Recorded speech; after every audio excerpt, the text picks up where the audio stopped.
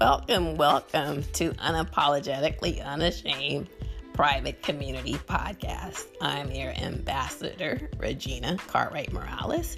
This is episode 7, and it is entitled, How Do I Overcome an Offense?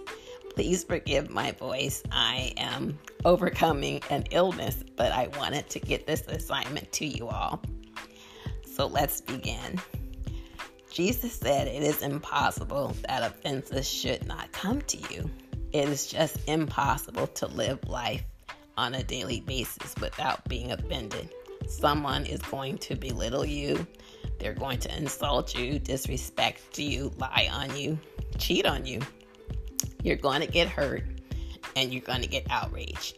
It is a biblical fact, and since it is a fact, we must learn from the Father how to deal with offenses.